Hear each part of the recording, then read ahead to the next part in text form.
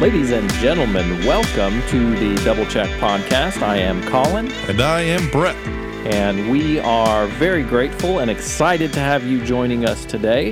Whether you're listening to us on Apple Podcasts or wherever you get your podcasts, make sure you rate us, review us, give us 5 stars. You don't want people thinking that you're a hater. That's right. No haters allowed. No haters allowed. This is the NHA podcast. Actually, it's the Double Check Podcast, but DCP for short. DCP. We Start do a thing. Make it a thing. Hashtag DCP. It's a thing.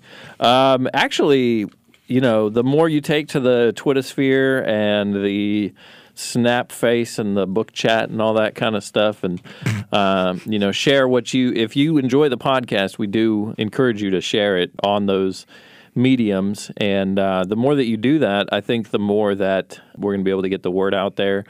And in fact, we actually have gotten the word out all around the world, haven't we, Brett? We have listener mail all the way from, any guesses, Colin? China? No, not China, but almost as far, well, basically just as far, Australia. Australia, yeah, wow. We are an international podcast now, so if you didn't think that we were legit before, we're legit now, all right? But yes, we do have listener mail all the way from Australia. This is from a guy named Jake. And Jake says, I'm a fellow believer here. I really enjoy what you are doing. The podcast is super well done. Well, thank you, Jake. I appreciate that. Yes, thank you. And he wants to tell us both, he can tell that we're both knowledgeable on the subject matter. At least we fake it till we make it. That's right. And he appreciates the research that we do beforehand. Well, I appreciate that you appreciate that. He goes on to roast me for not liking the little drummer boy, obviously. Well deserved. Yeah, so he goes on to do that. He brings up a similar point that John did, our last listener mail, where if the drummer boy only has the drum to bring before the king, then what's wrong with that? There's nothing wrong with the story itself. I don't think I just don't think it's a good song. I just don't think it's well done. And he says that this one thing might be the only thing that Brett and me, that he and I agree on or disagree on, but he needs to know, or I need to know, that I am dead wrong. Well, thank you for that mail, Jake, and he signs off with much love, loyal listener. Well, we appreciate all our loyal listeners. Now, I think that there was a little portion of that you skipped over, Brett. Let me see if I can pull it up here. Because he brought up something in that listener mail, which, by the way, Jake, we definitely appreciate that. Keep those comments coming. If you want to send us something, doublecheckpodcast@gmail.com. But in one little section there, he also says, by the way, Parum-pa-pum-pum definitely loosely resembles a drummer playing softly. You know, that's actually something that I did want to bring up in our discussion of that I never did, is because, like, we always picture it as, like, it's a snare drum, right? Because that's what we think of, like, pop, pop, pop, pop, pop, yeah. the snare drum. But first century Palestine, dude probably did not have a snare drum. It was probably, like, something he fashioned with, like, a lambskin cover or something like that. Probably sounded more like a djembe, you know, kind of like. I can get it. I can dig it. Yeah, I think that Parum-pa-pum-pum might have actually been somewhat accurate. Do you have any other comments on that, Brett? No, I don't. I'm excited for what we're doing today. So you want to get to the coin flip? Yeah, let's get to it. All right. You are going to call it today, and I'm going to flip. Yes. And we actually have a quarter this week. We do. So we're back on track with the official quarter. That's heads, and that's tails. This is the official flip, episode 14, underway. Head. Head. He called head. And it's a head. It is one head. I don't know why we say heads. There's one head there. It's the head's side. It's a possessive.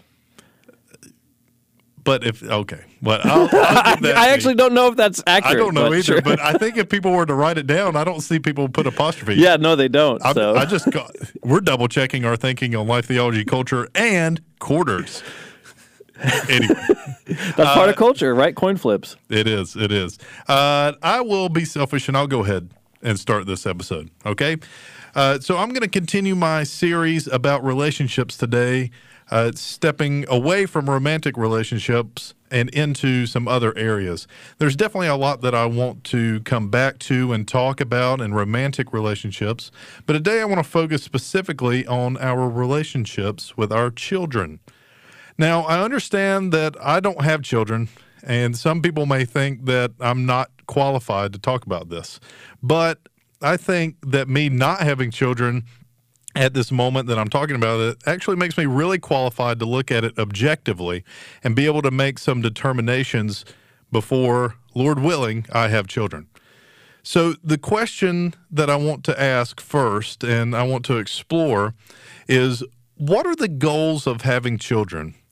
You don't just set out to do something just to do it. There's always a goal. There's always an end game to something that you do, even if it is just enjoying the process of doing something. So we're going to look at this from two different vantage points. One, we're going to look at it from the vantage point of a secular worldview. And then two, we're going to look at it from the vantage point of a Christian worldview. And I'm going to set aside the fact that having children is or can be a just for the experience in and of itself kind of thing. Right? I'm going to go beyond that. I think secular people and Christian people alike can come to the conclusion that children are enjoyable just to have around, even if that isn't you somehow. It is a way that other people feel. There are people that just enjoy and have fun having children. But I want to go past it, like I said. I want to go to some deeper reasons to have children.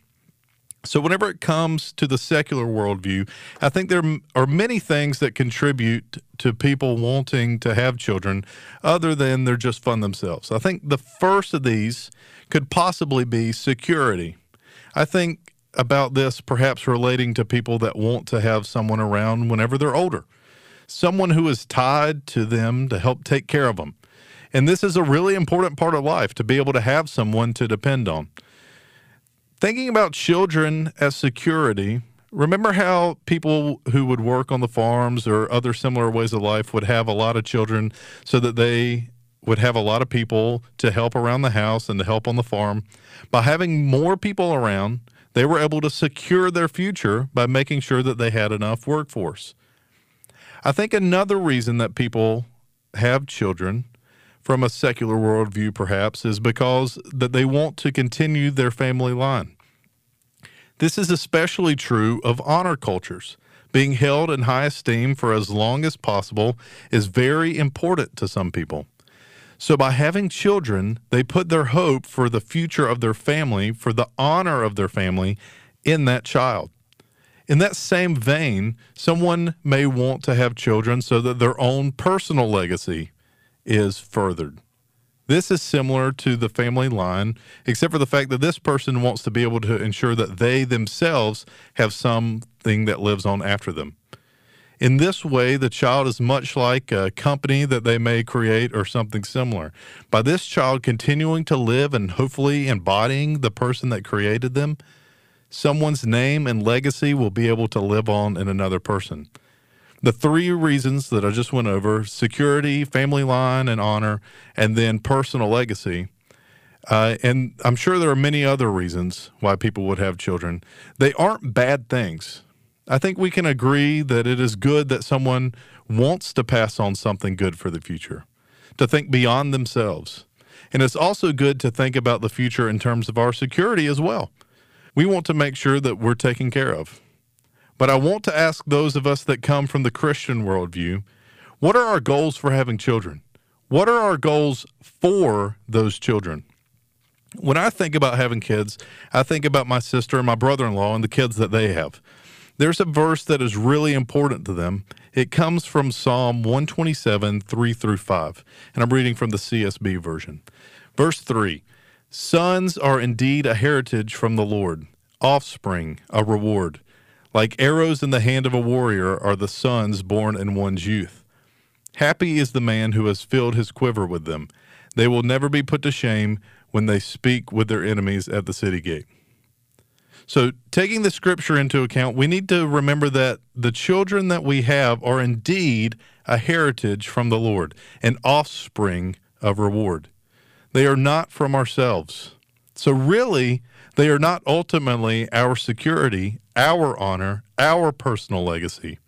They can definitely contribute to those things, but ultimately, they are not for that.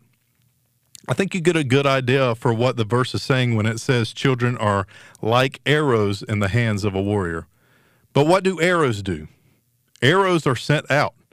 They are offensive weapons, not defensive weapons.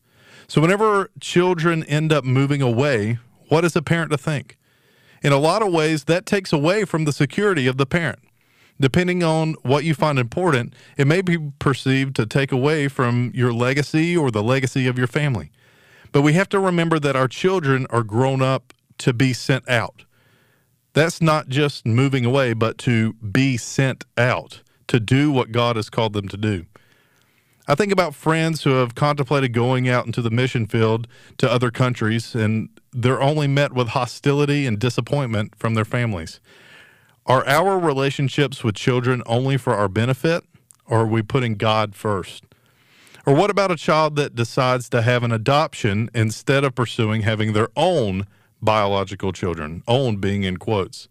There are people who get upset with this because of pride and personal legacy and legacy of the family line and all sorts of other reasons. Although God tells us that adoption is good and we should take care of the orphans and the widows, more important for these people, perhaps, are the things that contribute to a sense of self-worth for them. And there are so many other dimensions and perspectives on this. I don't want to sound like I'm distilling it down too much. But in light of looking at what the secular world may want in children and how things play out in the Christian worldview, how do we decide how we interact with our children? How should we have children? Like all things, we have to come to a grounding principle, a baseline on which to build our lives. For some people, that is their children. And I'm talking about both secular and Christian alike. As admirable as having and raising children is, what is our foundation on which we think about them? And are Christians really different than the world in this regard? I think most of the time, they aren't. So I do have a few questions. And first one, I want to clarify something that you said here at the end. When you say, are Christians really different than the world in this regard? And you say that most of the time you think they aren't.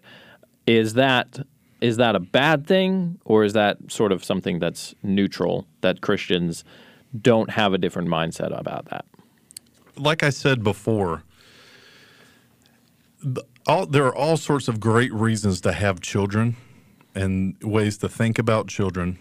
But as Christians, we're called to be set apart in many different ways, most different ways, I would say. And I don't think having children and how we think about children and our purposes for having children are any different.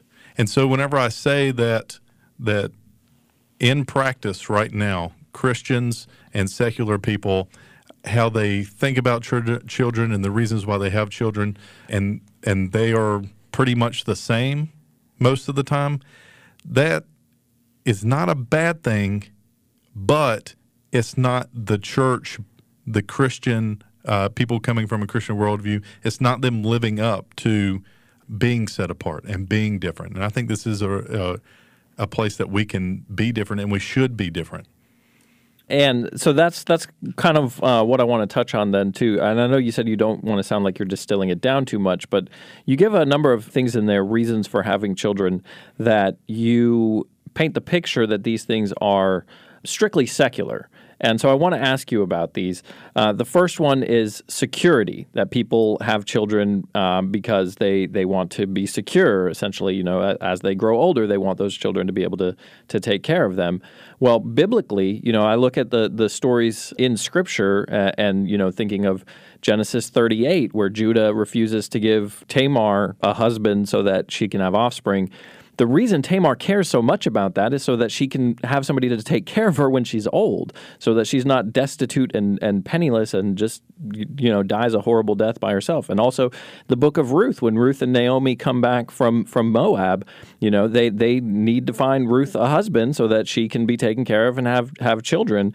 So that seems like something that is not strictly secular that being a reason for having children. The second one is the family line. They want to continue their family line. Well, biblically, family lines were very important when it came to inheritance, land inheritance, financial inheritance, all of those things. And that's why there's these specific, very precise genealogies throughout the Scripture in Genesis 5, in Matthew 1, in Luke 3. It was a cultural thing, but it also is something that it's important we see because it proves that Jesus legitimately has a claim to the throne of David. So there's some biblical importance that's tied up in those things. The third one, you talk about people want to have their own personal legacy, and tying this one biblically, I think that I'm just going to all cards on the table. I might be kind of reaching for this one, but the Scripture does say that, those who are believers in Jesus are born again as children of God. We're accepted into the family of God. And so it uses that language to talk about God as our Father and us as His children, and we have an inheritance from Him. And, that is part of His legacy in the world, that He's making children of every tribe, nation, language, and tongue. And so, as you lay these things out, you sort of painted the picture that these were strictly secular reasons, secular ideals, and yet we look at Scripture and we see the same ideals there. How do we reconcile that? Perhaps what I could have said better, and I'll say right now, is that these things are not bad in and of themselves, and they are not just strictly secular.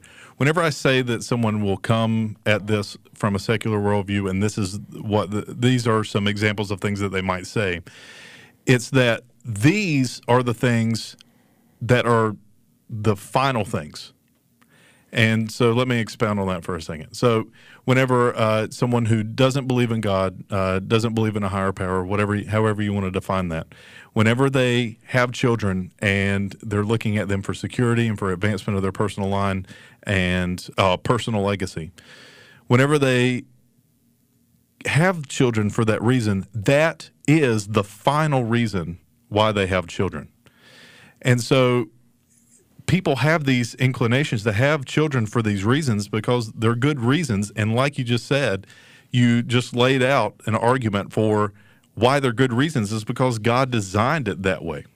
And so what I'm saying is that Christians are stopping at these good things, these good reasons for having children. And whenever something impedes on that, whenever they maybe move away, whenever they want to go out in a mission field, whenever they want, and what the other example that I had was adopt someone, right? It's not our family blood, right?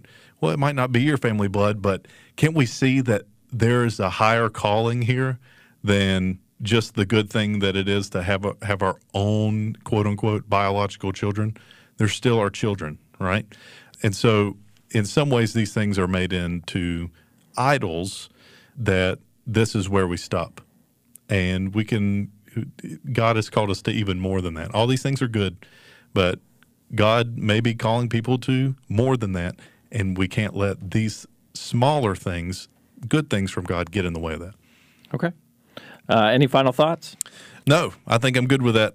In a couple weeks, I will continue this relationship talk with something else, but next week I will veer away again. It's going to be like an every other week kind of thing. Sure. So where are you taking us in our next episode?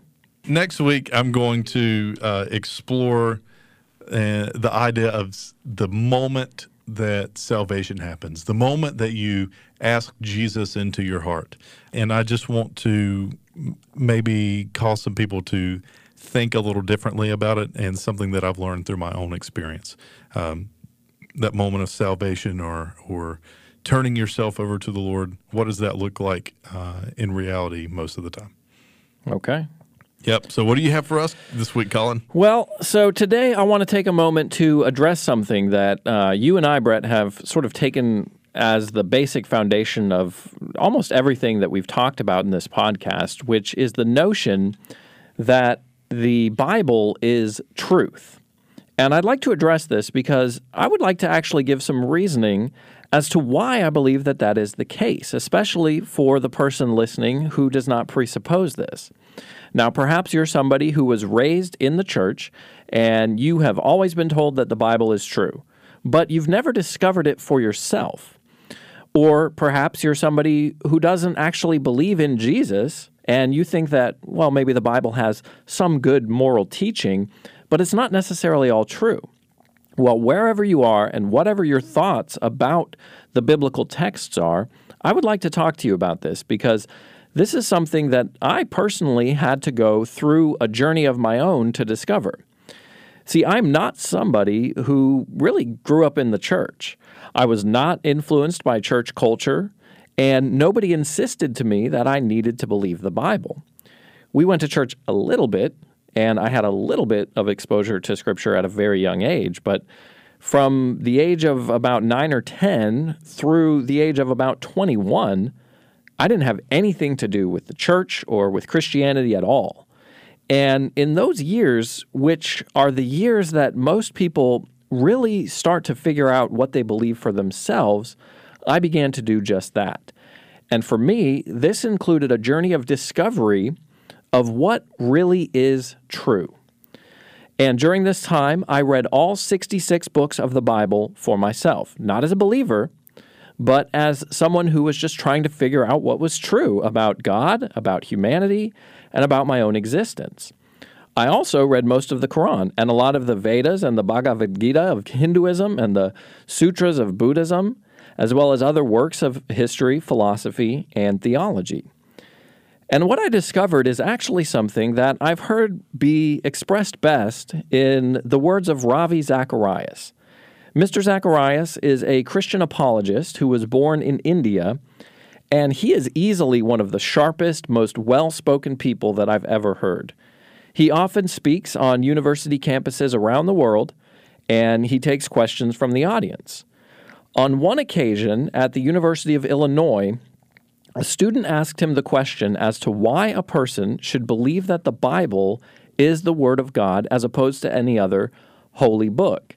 And I'm going to let you listen to his response, which I think answers the question perfectly, and then I'll come back and just add a couple of additional thoughts. In my book, Can Man Live Without God, which was a series of lectures delivered at Harvard, the second part of it deals with that very thing. So let me start off as best as I can. First, I believe that truth as a category does exist. Number two, it is possible in a majority of claims of philosophical and historical statements to verify the truthfulness of those affirmations.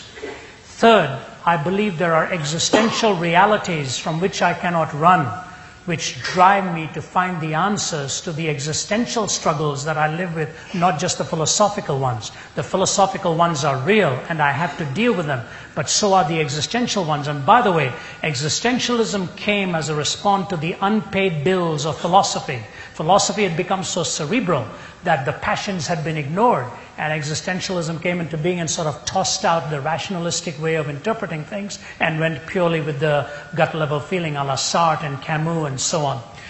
But I think what we are trying to do is if we are trying to find the bridge between the head and the heart, there are numerous ways of doing this. And the way you start off with by saying, if you take the Bible as the question, then why the Bible and why not any other system of thought? You start off with the scriptures and ask yourself the question.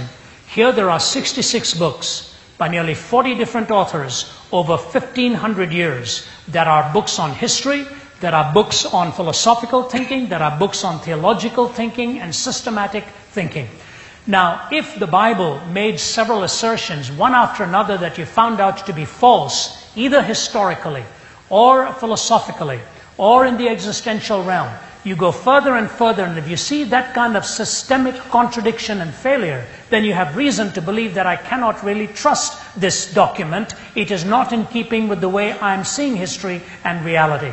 But when you look at the scriptures, and by the way, the Bible is a very distinctive piece of literature to any other religious piece of scripture. Any Muslim will tell you that his book, the Quran, is word for word perfect.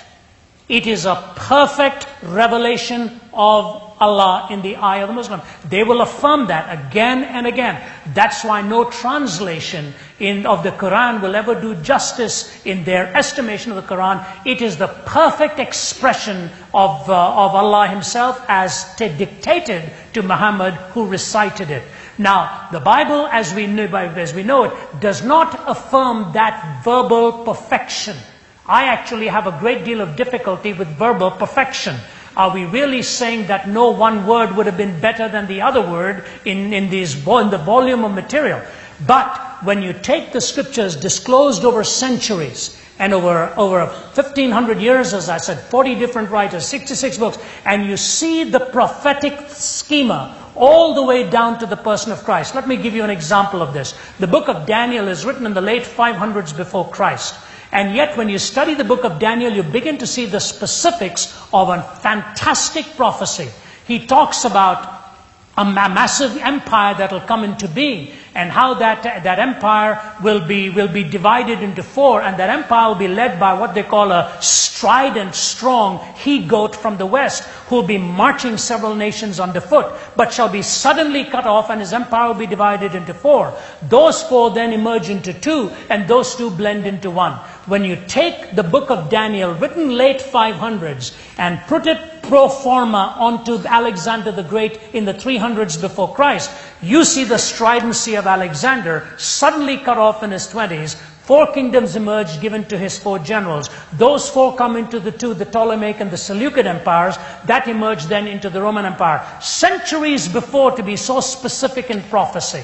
You go to the prophecy of Zechariah, who describes the crucifixion of Christ. They shall look upon him whom they have pierced and weep as a mother weeps for her only son. You go to the prophecy of Isaiah and see how the Christ is going to suffer. Immediately you see the supernatural. Immediately you see the supernatural. So when you take the miraculous element, you take the historic element, you look into the scriptures and you see there is an authenticity, and it all points to one perfect person, the person of Christ.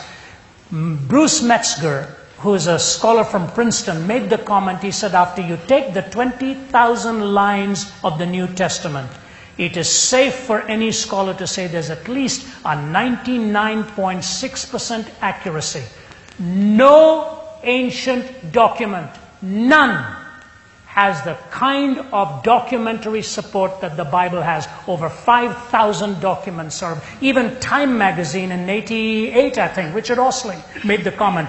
One thing we cannot deny the Christians, he said, is the documentation that is available across the centuries. Nothing in ancient literature matches it. Neither Homer, nor Aeschylus, nor nor the Gaelic wars of Caesar, or whatever. So when you've got this kind of documentation, this kind of accuracy, that kind of a person in the person of Christ, I think you've got pretty compelling evidence to see why it is that we need to take Christ very seriously.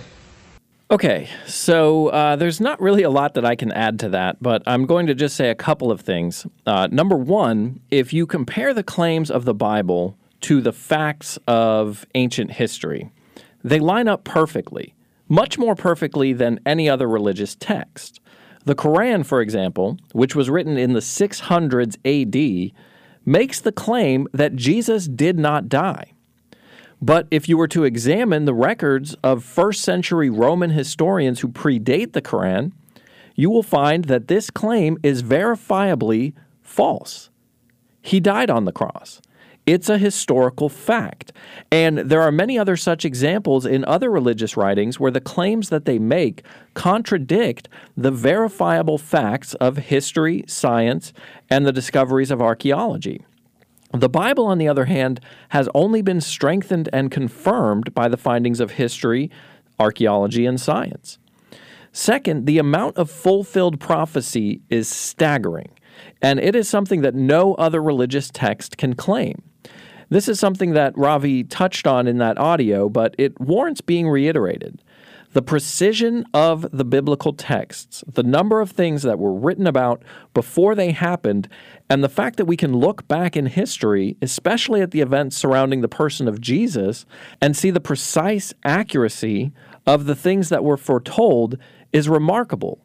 For example, when you look at Psalm 22 or Zechariah 14 and you see how they describe the crucifixion in detail, well, they were written centuries before crucifixion was even invented, not let alone that Jesus came along and did that. And the fact that no other religious text in the world can claim that they have that type of precise predictive abilities, that sets the Bible apart in a very unique way. Additionally, the authorship and the structure of the Bible is also incredibly unique. This Bible of ours is a collection of 66 books that were written in 3 different languages by 40 different authors over a period of about 1,400 years. But when you see the structure of it and how it's all masterfully woven together and how it all points to the person of Christ, even though most of the authors were from different backgrounds, they never met, they didn't all write in the same language, and they could not have collaborated because of their geographical locations, when you see that structure and you see how it is perfectly in harmony with the findings of archaeology and science, and you see how the Bible has accurately and precisely predicted world events centuries before they happened, what you begin to discover is that this collection of books had to have its origin from outside our time domain. Its ultimate author had to be outside of the dimension of time altogether. In other words, its author is none other than God himself. But finally, may I say to you that you will not be convinced of any of this until you discover it for yourself. That doesn't mean you need to make a comprehensive study of all the religions of the world. You can if you want to, and there is great benefit in that. But to discover the truth of the Bible, you only need to read the Bible for yourself. And that's the only way that you're going to be truly convinced of its veracity. So you need to get into it and discover what the Bible says for yourself. Not what Colin Schultz says, not what Brett Cox says, not what your pastor's opinions of the Bible are, not what your church leaders tell you it says. No. None of that counts. You need to find out what it actually says for yourself. Can you expound on how important, or maybe not important, you think the Torah is? Meaning the first 5 books of the Bible. The Torah, I think, has incredible significance because there are, first of all, when you think about the Old Testament as revelation, right? So Jewish boys in first century Palestine, the time of Jesus, they were required from birth till the age of 5, basically their life was memorizing the Torah. And what do I mean by memorize? I mean memorize. I mean a rabbi would pull out his his Tanakh, and he would begin to read from the Torah, and he would say, but Pharaoh tried to kill Moses, and then he would point to you, and you had to finish it. You had to finish exactly what was happening in the passage that he was quoting. You had to have it memorized. So this was something that they were deeply immersed in, and even the disciples of Jesus, when they didn't, they obviously didn't complete, because you have to be one of the best to go on to become training to become a rabbi. They obviously didn't complete that, so they probably didn't memorize it super well. Even still, when they encounter Jesus, from what they know in the Torah, they recognize that this is the Messiah. And there's a number of occurrences in just the first 5 books of Moses that point to Jesus Christ. There's a number of places where scholars think that this is a pre-incarnate appearance of Jesus Christ in Genesis 3 and in Genesis 17 and 18. And I don't think that you can diminish the significance of that at all. So I think that that's, the Torah is something that's profoundly significant. So using the argument that was set before about Muhammad dictating the entire Quran, the author of the Torah in its entirety was Moses. Yes. How can we trust Moses to write these 5 books in and of himself that are so influential that many would say are the foundation of not only Judaism but Christianity as well.